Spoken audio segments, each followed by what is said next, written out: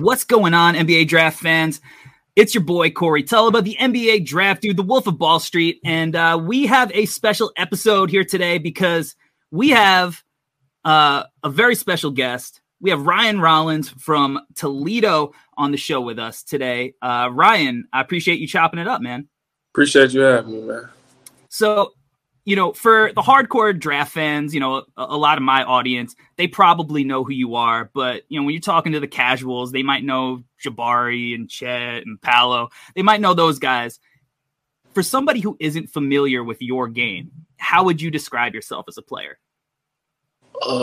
Just a versatile playmaker, somebody that can do it on both ends. I can create for myself, get others involved, and I think I just play basketball the right way. I make the right plays. I don't try to do too much. I just try to win, do what I can to win. Yeah, look, personally, I've been preaching the gospel of Ryan Rollins on my show. We did an episode on you the other week. I've had you as a top 20 guy, for a while now. So I think people are going to start seeing that. Do you know where you're at measurement-wise, like height, weight, wingspan? 6'4", about probably like 187 right now. I think I got like 6'9" wingspan. So, do you have a goal weight that you're trying to get to, or are you at where you feel comfortable? I think I'm pretty comfortable right now. I don't have a set goal that I'm trying to get to. So, you're training for the NBA draft. What's a day in the life like for Ryan Rollins, as you prepare for, the NBA Combine and the whole pre-draft process? Yeah. For like the past month, I've been out in Dallas. I've been, it'll start at I wake up at 8 and then go to a morning lift session at 9. And from there, I go to a basketball workout at Drive Nation with Tim Martin. And then I'd be there probably 12 to 2, maybe 1:32. And then I'll have another workout later on that night at 9:30 with Juwan Brown. What kind of stuff have you been focusing on in your workouts? Really ball handling, jump a lot of shots, catch and shoot off the dribble, all variety of shots, just tightening up all aspects of my game that people, especially that I need to tighten up. Ball handling, like I said, shooting, a lot of floaters, post-ups, just a lot of skill work for sure. So you're a Detroit guy, right? Yeah. What was the Detroit basketball scene like growing up? It was pretty good, it's not a lot of cameras around Detroit how it is everywhere else, with all the ball is life stuff. But yeah, it's a lot of hoopers from Detroit that, can really hoop. It's a lot of people that people they never heard of, don't even know about, don't know what school they go to or whatever. But, it's just, especially growing up, it's tough. It's tough, with the basketball scenario. Everybody's tough. Everybody can play. So it's a good scene for sure. Were you a Pistons fan growing up? Yeah, a little bit. You try to be, but they not the best team. So yeah, they not always don't have always had the best record. So they kind of they won that championship when you were like a baby. Yeah, I was young. They won it. It was 2000, so I was a baby. Yeah. So. Are there any guys in the NBA right now that you watch that you think you can kind of play a similar role to? Yeah, I say CJ McCollum a lot, Devin Booker, guys like that can create for themselves, like the mid-range, the faders, the three-level scorers, can create for others, guys like that for sure. Yeah, I see a lot of Devin Booker in your game, especially in that mid-post area. When you get there, you really don't need a lot of dribbles. You can kind of turn, create space, put your shoulder. Do you watch a lot of film and kind of study how guys get to their spots? Yeah, I try to. I think I should do it more, but I do watch quite a lot of film on, CJ McCollum and guys I said, Brandon Ingram too, Jason Tatum, all those guys, especially when they, he about to play in a minute. So I'm about to watch them and see what he do. Yeah, Brandon Ingram's a guy that I've comped you to a lot. I just think the way you guys move on the court is very similar. Now, you could tell me that it was pure coincidence, but I was watching one of your games, and you had somebody ISO top of the key, and you busted out almost frame for frame the Allen Iverson cross on Jordan. Is that something that you did on purpose, like that you worked on, or was that just like it just coincidentally you did it you were just feeling it? Uh, I wouldn't say I work. I mean, I do work on it. I do a lot of crosses and stuff, but I didn't plan to do it. I did something like that in high school before. It wasn't a double cross, but it was like a cross like that into the Yeah. shot. That was pretty similar, but I think it just happened. The bag that you have, it's very like natural, like it's almost like pickup, almost Jamal Crawford. You know, it's you can almost read the game as it comes to you instead of like going through like you're going through progressions of a workout. Yeah. Growing up playing in Detroit, like were you just like hooping, like playing a ton of pickup, or were you like working out with trainers and stuff? Yeah, that's really all I did as a kid. Not until college. That's when I started like actually training and stuff with my coaches. But before that, I really was just getting up a lot of shots and just playing 5-on-5. That was my workout. Just go find a gym and go play with people. Now, I know when you announced your decision with Shams, you talked about CJ and how like he's somebody who is inspiring you coming from like a mid-major. I think there are going to be people who question like the level of competition that you played against. So are you like going to the combine? Do you plan on playing in any of the scrimmages and showing out against guys that are, quote unquote, a higher level of competition? Yeah, I'm gonna play for sure. So that's something I'll strive to prove to people. Like you said, think coming from a mid major is not the same talent or whatever. So just coming in and playing against the top guys and just showing them I can still do what I do. Do you think there's any benefits to that? Because somebody like you, I mean, you were at 19 points a game. I think you led the nation like in scoring for your age group. There's got to be a level of defensive attention that comes with that, even at, playing for a mid-major where guys are more focused on you, where if you were playing at a higher level, right, maybe you can go one-on-one a little bit more. Do you think that helps you at all?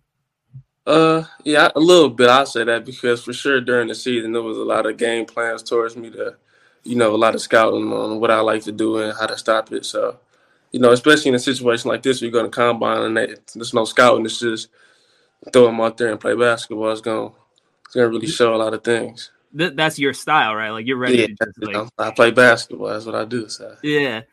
I want to talk about the defensive side of the ball. How many positions do you think you could defend at the next level? 3. 1 through 3. 1 through 3? Yeah. The 6'9" wingspan probably helps with that. Yeah, that'll help for sure. Yeah. I think one of the things that really impressed me about you defensively, and your on-ball stuff, I liked how you played with your chest, right? You used your length, gotten guys, grills, made it hard with the contest, but the way that you played the passing lanes. Did you play football at all or anything? Because you look like a cornerback at times, like pick six down the court. Yeah, I ain't never actually played. I played a lot of backyard and street football and stuff, but I never actually played. I was good at that though. Yeah. Yeah. Is there anybody in the NBA that you're looking forward to guarding at the next level? Probably the guys I said, Devin Booker for sure. Yeah, I just want to, it's going to be tough for sure. I just want to, actually see how it is. Yeah. Try to guard somebody like that. Just somebody that's a pure scorer. So, yeah, probably somebody like Devin Booker for sure. They say Book talks a lot of shit. Right? So you coming in as a rookie, you give it back to him? You talk any shit yourself? Yeah, maybe. If it come down, if you say something first, I'm going to say something. I ain't going to start it, though. Yeah, but you'll finish it. Yeah, I ain't going to say nothing first. What do you think the most underrated part of your game is? Probably my playmaking. I think I'm a way better passer and facilitator. I think I'm very unselfish. I'm not gonna force things. So if you wide up and I'm gonna hit you, I'm gonna give you the ball. And I think I'm a pretty good creator for open shots too. Now, when you started really getting going this year, you're giving everybody buckets. The attention's coming. Maybe they're you're coming off a screen. They're throwing 2 at you. You talk about the playmaking, like. Do you think you were making like progress game by game, kind of understanding a little quicker how teams were going to defend you and knowing where your teammates were going to be on the floor? Yeah, I think so. Because, especially during the regular season, there's a lot of the scouting, like you said, and all that. So it's just, especially with me, they would play the gaps a lot, play it early. So it's just something that my coaches would put into my head, and just me knowing just that I got to get the ball out early. You know, when you drive, just one less dribble and just kick it. You know, keep the game simple. Yeah, But that's the it way was a NBA teams turnover want too, to. so, yeah. That's the way NBA teams want to play, right? They want to play Yeah. that 0.5 basketball, almost like ball swings your way. That you got to know what you're doing, Yeah, facts. right? And keep it moving. There's a lot of good shooters in the league. Now, coming in, you know, last year you played with the ball in your hands a lot, but you go to the NBA, maybe you're playing next to Luka. You might be playing with, you know, Chris Paul, Devin Booker. How do you think, you know, you could play and contribute off the ball early on in your career? Even if I don't have the ball, I play defense. I play hard. I think I do a lot of things to win. I play hard. Like I said, I can rebound. I can defend. I'm long. I can knock down open shots, create for others, like I said. Even if I don't have the ball in my hand that much, the time that I do, I'm pretty sure I could make something happen in the right way. So, you know, one of the aspects of your game I really liked was your cutting. You know, I that, thought that moving off the ball, you know, knowing when to find gaps in the defense and the timing of it. Is that something that like has always kind of come natural to you, or is that something that like as you've gotten to higher levels, you kind of had to work on? I think it's something that I had to work on because, you know, when I was young, my mom used to always tell me not to stare at the ball. As I used to do that a lot because I haven't had the ball, I just sit there. So I need to just find easy ways to get buckets, you know, especially when defense is keying on you. Just got to, you know, cut, get an easy layup, and that'll get you going, or cut and get fouled. So just find ways to score. There's a lot of box score watchers out there, right? They're going to look at your stats, see the 31, 32% from 3-point range. You think you're underrated as a shooter from distance? Yeah, I think so. I mean, when you look at your killer in the mid range, the form looks the same. Do you think like a lot of it has to do with the shots that you're taking, a lot of off the bounds, highly contested stuff like that? You think that has anything to do with it? I said a little bit of that, but I think also it's just my consistency of how I shoot the ball from the three. Just my form mainly. Just sometimes it'll go to the right, my arm will float out to the right or the left, or I don't hold my follow through or something like that. But that's something I've been keying on for sure during this pre-draft process, just shooting the same shot at all times.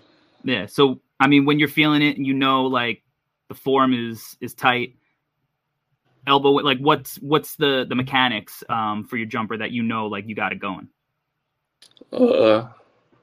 I say just when I hold both of my hands up and hold my follow through, just I got good length on my shot, good legs on my shot. Yeah, that's mainly it. If it feels good, it's coming out of my fingers, then yeah.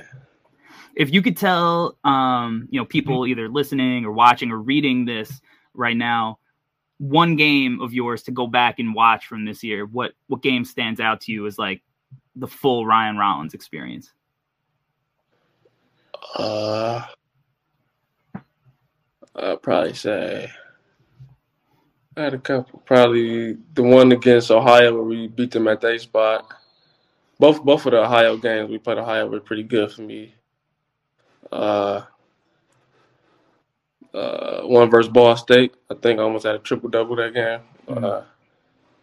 Yeah, probably some of them games. Yeah, like I said, Ryan, I'm a huge fan of your game. I think that, you know, you've been underrated throughout this process. And I think that, you know, when you get to the combine and you know, teams and people out on the internet start seeing you a little bit more, they're going to start realizing the type of player and the type of talent that you are. So I look forward to tracking your progress throughout this entire cycle and seeing where you end up. So I'm really excited. So I appreciate you being here and chopping it up. Appreciate you having me, man. No doubt.